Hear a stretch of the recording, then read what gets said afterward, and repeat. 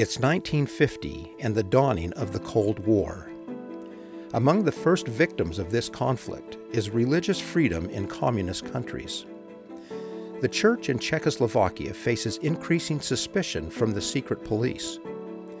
While in Utah, primary leaders hope to spark children's interest in the Book of Mormon. They turn to artist Arnold Freeberg. His majestic imagery expresses the powerful spirit within. The details behind these events are next in Chapter 35, We Cannot Fail. This is Saints, Volume 3, the podcast. Welcome to the Saints Podcast. I'm Shaylin Back. And I'm James Perry. Joining us today is James Miller, a church history specialist in the church history department, and Laura Paulson Howe, the art curator over global acquisitions in the Church History Museum. Welcome to the podcast. Thanks. Glad to be here. Good to be here. James, it's great to have you back with us. And Laura, this is your first time on the Saints Podcast. I think our listeners might be interested to know more about who you are. Will you just tell us a little bit about what you do in your role as a curator? I'd love to talk about it. So as the art curator at the Church History Museum, I collect items for the Church History Museum collection. I research those items and I craft stories about the artworks that we catalog and that we acquire. I also work with other departments to discuss the role of art in their work. We're excited to have you for particular topics in this chapter. Yeah, it'd be a good one. Well, to get started, let's turn our attention to Europe. And James, I wonder if you could begin by telling us about the challenges of researching and writing about the Cold War, particularly when so many Latter-day Saint scholars have a Western European or North American background. I think in general, historians constantly need to be mindful about how their own background and life experiences affect the way that they understand and interpret historical sources. So no matter what time period they're dealing with. And that can be difficult sometimes when scholars themselves are not entirely aware of what they need to be cautious of. One of the challenges here is that the people in North America, Western Europe, generally don't have a good understanding of what happened in communist countries during the 20th century. And that affects the way that we talk about the Cold War, the way that we talk about the different sides to this global confrontation. And that's one of the challenges coming from a North American or Western European perspective is how do you tell the story of the Cold War as it affects the church in a way that speaks to members of the church no matter their background? Because Latter-day Saints in Western Europe experienced it in a different way than Americans. So maybe a couple of examples here. Many people notoriously but ignorantly use Soviet Union and Russia as synonyms. That was not the case. The Soviet Union was a diverse country, much more than Russia, certainly dominated by Russia, but not everyone was Russian. So when we talked about World War II, the Eastern Front, it wasn't the Russians, this was the Soviet army. When we talk about the Cold War, it was the Soviet Union, not just Russians themselves. Another maybe term to throw out there, Eastern Bloc. The term Eastern Bloc became sort of a shorthand in the West for all the communist countries. But it's not that great of a term, actually. It's politically loaded. East doesn't really work well in the term because if you think about it, Czechoslovakia, which we'll talk about in this episode, I think, the capital of Czechoslovakia, Prague, is actually further west than Vienna, which we all recognize as a Western European capital. And at the same time, this idea of a bloc, we look at the communist countries as this massive, singular, monolithic entity that was against the West. Well, the West wasn't perfectly united, and neither was the East. There was a diversity of experience there as well. It is incredibly difficult, and within the field of history as a subject, there have been criticisms leveled at scholars who do reduce people down to just broad categories and neglect the complexities and the intricacies of political organizations, but countries, societies, and I suppose for Latter-day Saint historians, who maybe, as we know right now, many of them are coming from the Western European or North American backgrounds, there's a lot of learning that's going to have to take place in order to enable them to adequately research and write about the church until Eastern Europeans themselves, as opposed to Western Europeans or North Americans, can write their own history. There's definitely a different perspective there. Not just only the terminology, we talked about terminology, but just the way that we view that time period. At the time, there weren't that many members of the church in communist countries. And the people who were keeping the records of the church mainly came from the same background. And so you'll see that in the historical sources of the church, in the archives. The way they talked about the larger situation in Germany or in Czechoslovakia reflected the wider viewpoint of the United States or Western Europe, later NATO. I'll be interested to see in the future how Latter-day historians from these other countries will reflect back on that period. Well, James, you mentioned that members of the church had different levels of involvement in the Cold War. In the chapter, we read about President Taranto censoring copies of the Improvement Era that he sent to saints just to avoid inflaming the situation for them. We'd love to know, from your perspective, how common was it for anti-communist materials to occur in church publications? Well, it was not uncommon. Several church leaders were very active and vocal in condemning communism, whether in official church publications or church-related literature. President David O. McKay, president of the church, Elder Ezra Taft Benson of the Quorum of the 12, were especially vocal in their opposition to communism. They saw it as antithetical to the gospel of Jesus Christ, and as well as the American values that they strongly embraced at the time. And in their minds, there might have been quite a bit of overlap. The United States had served as the headquarters of the church since the early days of the Restoration. Religious liberty in the United States allowed the church space to grow and develop.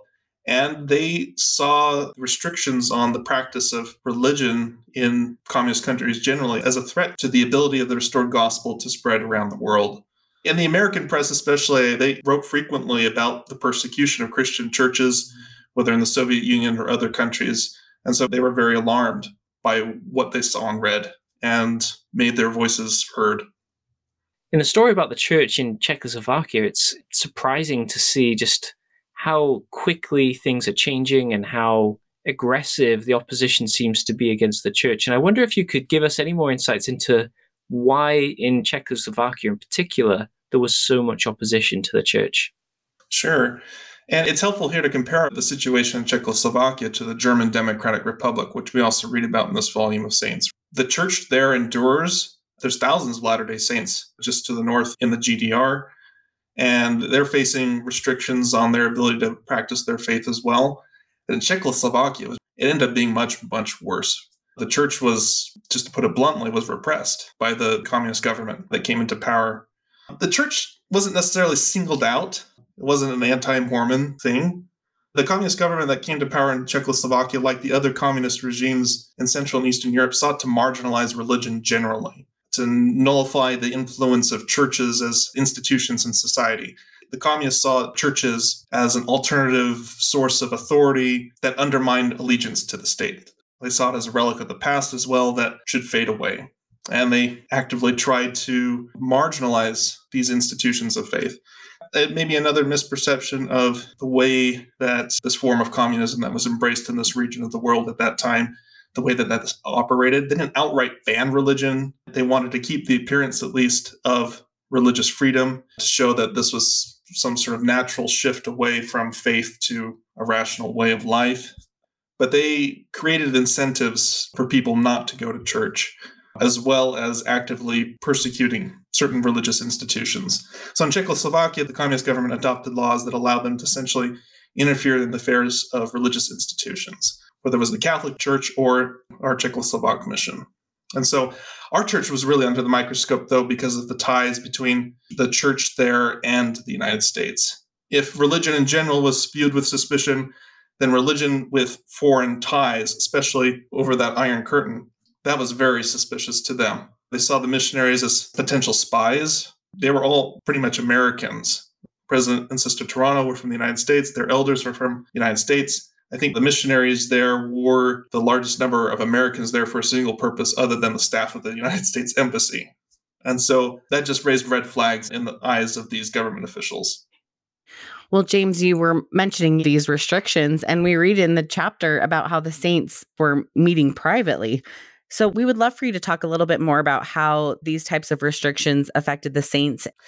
So initially, when the communist government came to power, the church didn't immediately face restrictions in terms of meetings. They still had to get clearance for holding public meetings, but the church was able to continue holding worship services up until early 1950, when the government essentially forced out the missionaries. And by April, the mission was I think they used the term liquidated. It was officially declared not a legal entity in Czechoslovakia. And so with that, holding public meetings for a religious organization that technically doesn't exist and that's connected to a foreign entity was very risky. It was not looked upon favorably by government authorities. And so the Latter-day Saints that were left behind in Czechoslovakia faced a difficult situation. On the one hand, we want to honor, obey, sustain the law. And they definitely didn't want to do anything that was against the laws of the country. On the other hand, this was their faith. They were a community. They wanted to worship together. And so there were some private meetings held quietly. They didn't invite the public or anything like that. They held these in each other's homes for a period of time. The Latter-day Saints in Czechoslovakia continued to baptize individuals who were converted to the gospel. But it was all done very quietly. It wasn't done very openly because, again, they faced a risk that they would be accused of spying for a foreign power. And the government did keep files on members of the church for suspected contacts with American citizens. Church History Department actually has copies of some of those files. Later on, after the end of communism, the family of Wallace and Martha Toronto actually went to Prague and they got copies of some of these files from the Czech archives. Well, thank you for sharing that, James. It must have been incredibly disruptive of their life, but also of their faith, to suddenly no longer be able to meet freely and openly and to enjoy all of the benefits of publicly living their faith. And the irony is that the communist government passed a new constitution soon after it took power. And if I remember correctly, it promises the freedom to worship how they'd like and not to interfere with religions. And then there's a small caveat, and it's something like, as long as it doesn't affect the security of the state. And I think it was that small caveat which meant that they could, in effect, take control of religious organizations and try and stifle those which were in competition with the Communist Party. And we're going to find out more about what happens in Czechoslovakia in Volume 4 of Saints. But I wonder, James, if you could tell us, how did the members react to the withdrawal of the missionaries and to the closing of the mission? I think whenever missionaries are withdrawn, it's a little bit disheartening, right? It's a signal that something's not right, that dark days may be ahead. But just as in World War II, the saints in Czechoslovakia assumed leadership of their own affairs. They looked after each other. They continued to visit each other where possible, to check up on one another. And sure, some members of the church, whether it was the pressure to disassociate themselves with the church or just because of the isolation, there were some members of the church who weren't as active in our terminology in practicing their faith. But many of them just endured. It's actually very inspiring to see how they stuck with this faith. They weren't a large group. There was just a few hundred of them in these years to come during the Cold War era. They stuck with it. There were examples of enduring to the end, we could even say. And I was touched to read how during the Second World War, the Czechoslovakian saints had built a little monument at the site where the country had been dedicated for the preaching of the gospel. And in the years of the communist government, they would continue to go there annually to meet and to remember the establishment of the church in their country. And I think you're right. These are just some incredibly faithful and dedicated Latter-day Saints in a circumstance that many of us would find hard to understand, let alone live through. Yeah, I completely agree. And that monument still stands today. Maybe that's just a little thing worth noting. So Czechoslovakia was dedicated by Elder Johnny Witso in 1929, July 24th, Pioneer Day. And like you said, they erected this monument during the war. And this becomes a tradition for the Czechoslovak mission, even though there's not an official mission of the church after 1950, 1951. The saints there, they try annually to go and meet there. It's a monument built of stones. And they have a metal plaque that they insert into this monument there. They don't leave the plaque there. They bring it with them when they go to the monument itself. So it's not stolen by thieves or defaced or anything like that. It's a reminder for them of the promises made, of the blessings that were pronounced upon their country by an apostle of Jesus Christ. So they might feel isolated, but they're not cast off. That's such a good point. But Laura, thank you for joining us today. And we would love to talk about Latter-day Saint art. And I wonder, just as we finish talking about Czechoslovakia, do we know of any art that has come from church members in Czechoslovakia? How did the members of the church there represent their faith or their identity in a visual form? I love this question, James. And one reason that I think art is so important is that you have general members of their church expressing their faith in real, tangible sort of ways. So while all of this is going on institutionally, there's this fantastic story of a woman named Luba Prusak. And she joins the church during World War II as the Nazis have taken over. Her father is taken away to a concentration camp because he works for a newspaper and is publishing things they find distasteful. But she finds a missionary tract among her father's research. She finds the missionary, she converts, she joins the church. And right as World War II ends, she finds herself under communism's influence and everything James has just been talking about. And so her story is a beautiful one. She's a nationally trained sculptor. She has a hard time finding work because she won't join the Communist Party. And so she's finding ways to survive. She has a young daughter, and she continues meeting with members of the church. They often met in her studio, but she doesn't tell her daughter she's a member of the church in case she ever gets questioned. She won't know what she believes. And so it's just this fantastic story. She'll eventually leave and comes to the United States much later on and continues creating art and sculpture just to express that faith of perseverance, of trying to have these important, she does these fantastic busts of Joseph Smith and Brigham Young and all these examples of perseverance that keep her going. So very often it's these stories of saints all over the world that they're bearing testimony in their own visual language that's rooted in the circumstances that they're living. Laura, that's such an amazing connection and such a beautiful story. I mean, such a difficult life that she had, but it's amazing that what she was able to produce has been preserved and that it's something that we can continue to enjoy and learn more about her. Thank you for sharing that story. Of course. Well, to shift gears and talk about the art that's represented in this chapter, we would love for you to talk just a little bit about what the state of Latter-day Saint art in the mid-20th century is. That's a really good question, especially because what constituted Latter-day Saint art in 1950 is very different than what people imagine when they think of Latter-day Saint art today.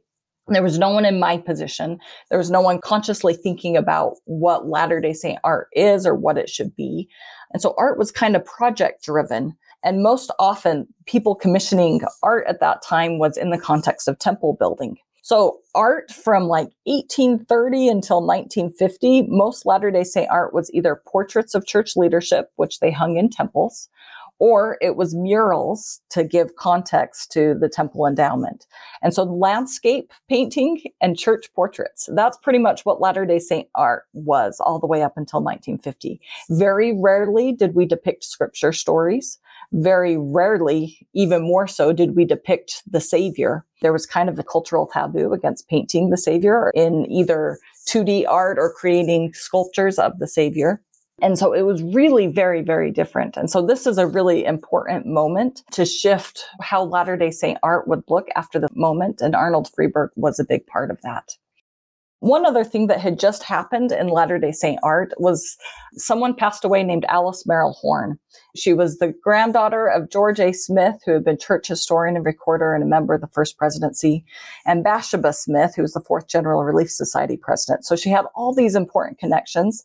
And though she never had an official calling to acquire art, she had pretty much dictated what Latter-day Saint art should be and what Latter-day Saint art got collected between 1900 to 1950. And so when she passed away, it left a huge vacuum in the church for commissioning art. And there wasn't really someone to say, this is important, this is something that we should do. And so it wasn't as much of a priority specifically in 1950 than it had been in the decades before. Thank you for that fascinating overview there. In the chapter, we learn that there's a little bit of a reluctance about paying for Book of Mormon paintings. And you mentioned that they didn't really depict many of the stories. I wonder if you could just tell us a little bit of the reason behind that and why attitudes towards it were changing here in the 1950s. Sure. So part of it is what I just passed away, is Alice Merrill Horne had passed away. And she was the one who had really agitated and said, art is important, art reflects who we are. And she was also related to several of the church leaders. And so she had gotten a lot of art commissioned. So with her gone, there just wasn't a lot of enthusiasm to spend money or tithing money on art. The other thing is there was certainly a taboo against portraying the Savior. Scripture stories, it just didn't have a tradition. Previous to this time, the church hadn't really placed a priority on depicting scripture stories. Sometimes when they did figural painting, it was often a pioneer heritage to have this honor and these moments and trying to remember the sacrifices of pioneers coming to Utah. But they hadn't previously seen much of a use for scripture stories, as strange as that seems to us today. There were a couple moments previous to this time where they had started to commission some scripture stories, but nothing had really taken off in the way that certainly that these images would take off later. Well, thank you, Laura. That context is helpful to understand better. You know, as we read in the book, the primary general president at the time, Adele Cannon Howells, she had been trying to commission these Book of Mormon paintings for the 50th anniversary of the Children's Friend. And she just wasn't getting a lot of support, and probably because of all these reasons that you just mentioned. But we were wondering, how did Adele eventually win people over to get this to happen? So Adele Cannon Howells was the primary general president, but at the time that also meant she was the editor of the Children's Friend. And so she was excited about this idea. Arnold Freeberg was new on the scene. He had just arrived. He was a magazine illustrator by profession. That's what he did. And she had a magazine that she wanted illustrated. And so she had this idea. It was her own pet project. And she really wasn't able to get a lot of traction. There wasn't money in the budget. She couldn't get the support of church leadership as much behind her.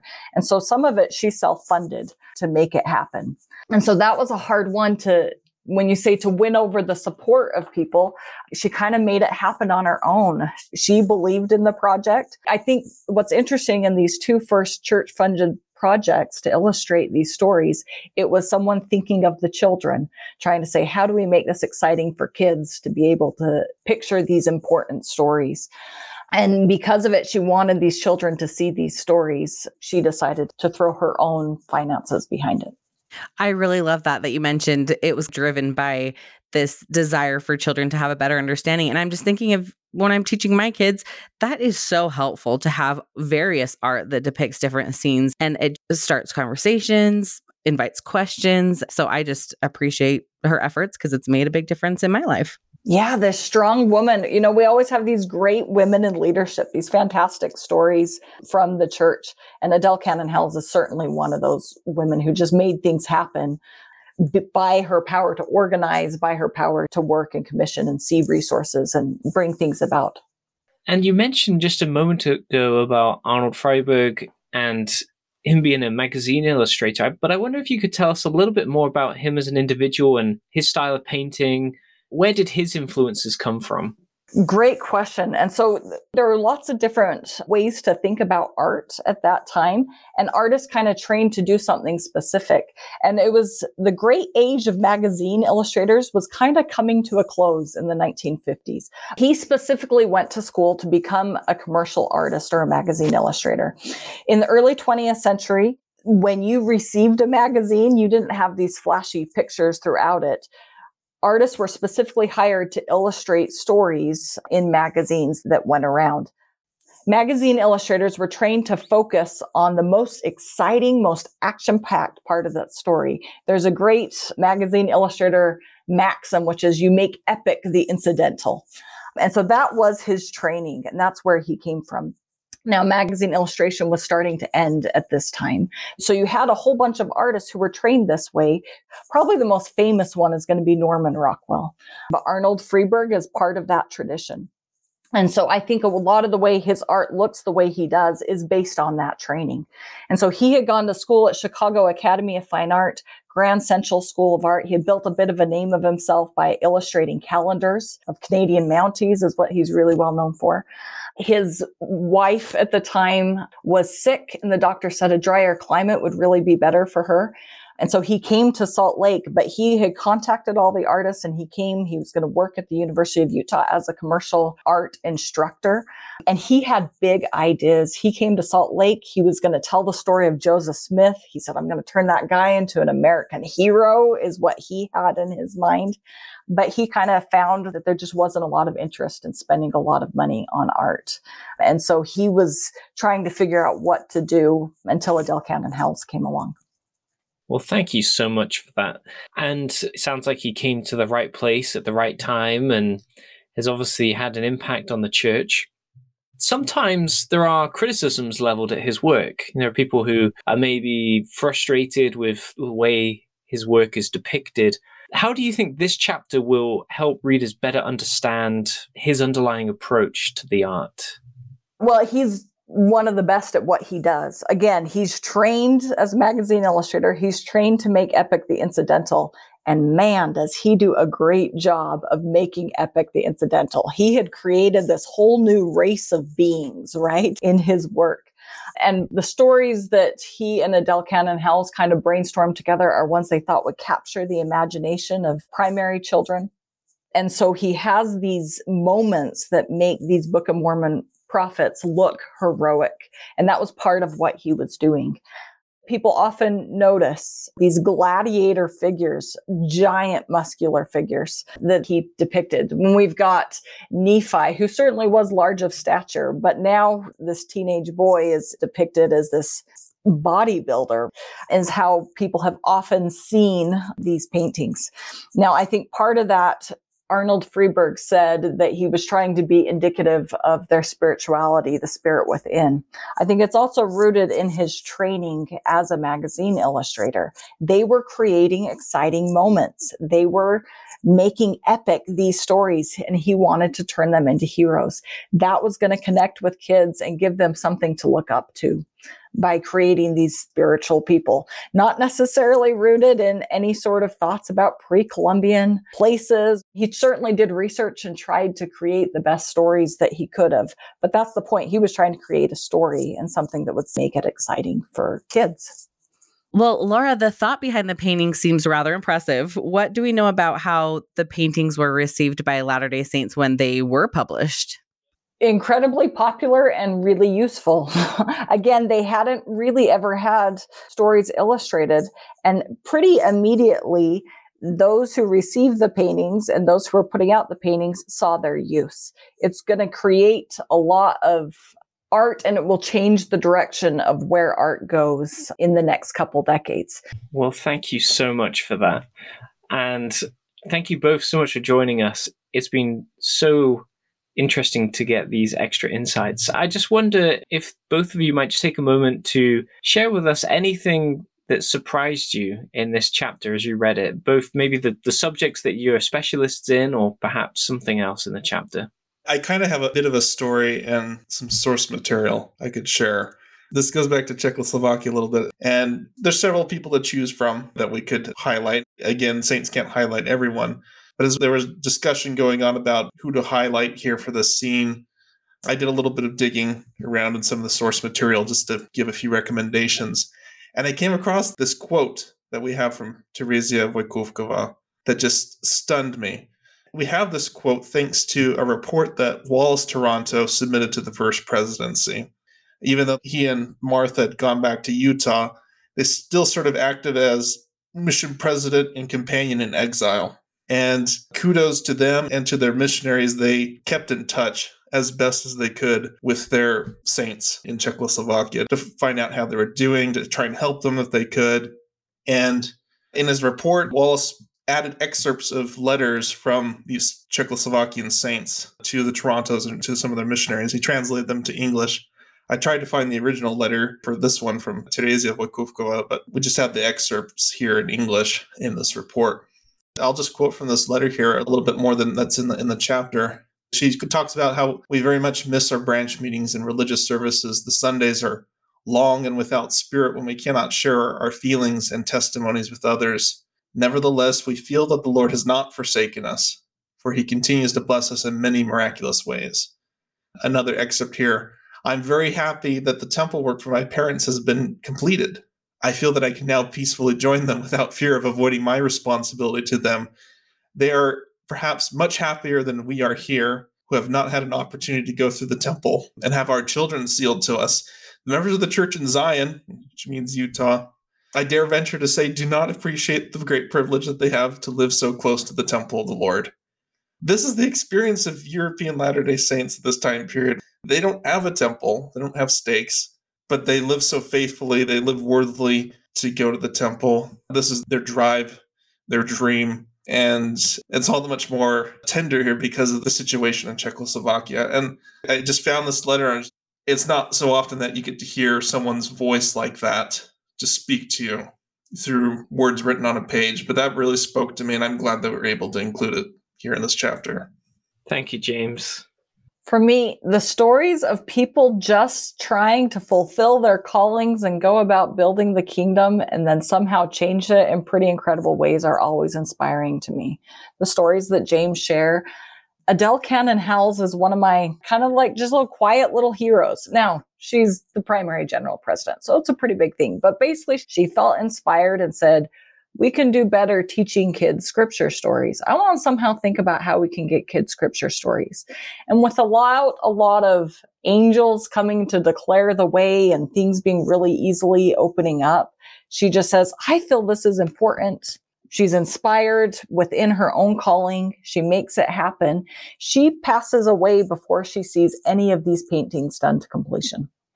And all of us know these paintings. Every single person, right, has somehow seen these paintings in some context within the church. And so that is incredible to me. All the missionary work that happens in response to these paintings, the people that are gathered in because of these paintings, because she just was inspired to solve this little small problem within the context of her calling. That's pretty incredible to me, that sometimes when I'm doing my little calling, and I'll be honest, I'm the primary chorister at the moment. I sing terribly. I don't know how to lead music. And so I'm just trying to solve these tiny little problems within the context of my calling.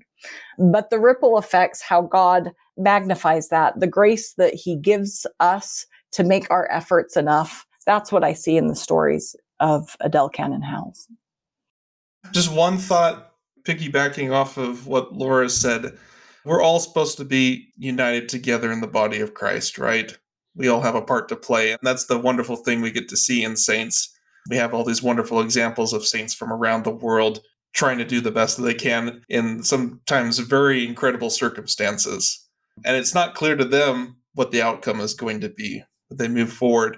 And whether we're a primary chorister or someone trying to preserve their faith in a country where might not have as much freedom to express that faith, just like Paul talks about in the New Testament, one part of the body can't say to the other, we don't need you. Well, we should not say to ourselves, we're not needed as well. We have something to contribute, and it's not up to us to say that we don't have a part to play. We're all needed, and the Lord can use us all. Absolutely. Well, Laura and James, thank you so much for meeting with us today. I just personally love to hear more about particular characters in the book or particular situations and experience that the saints are going through around the world. And so we're grateful that you took the time to spend with us today and share your additional insights and perspectives. Thank you. Thank you. Yeah, thank you for having us. Thank you for listening to this week's episode. We hope you enjoyed it. We hope you took away some new insights into this volume. And we would love to hear your thoughts, opinions, questions, and insights from this chapter of Saints. And you can email saintspodcast@churchofjesuschrist.org. It would be great to hear from you.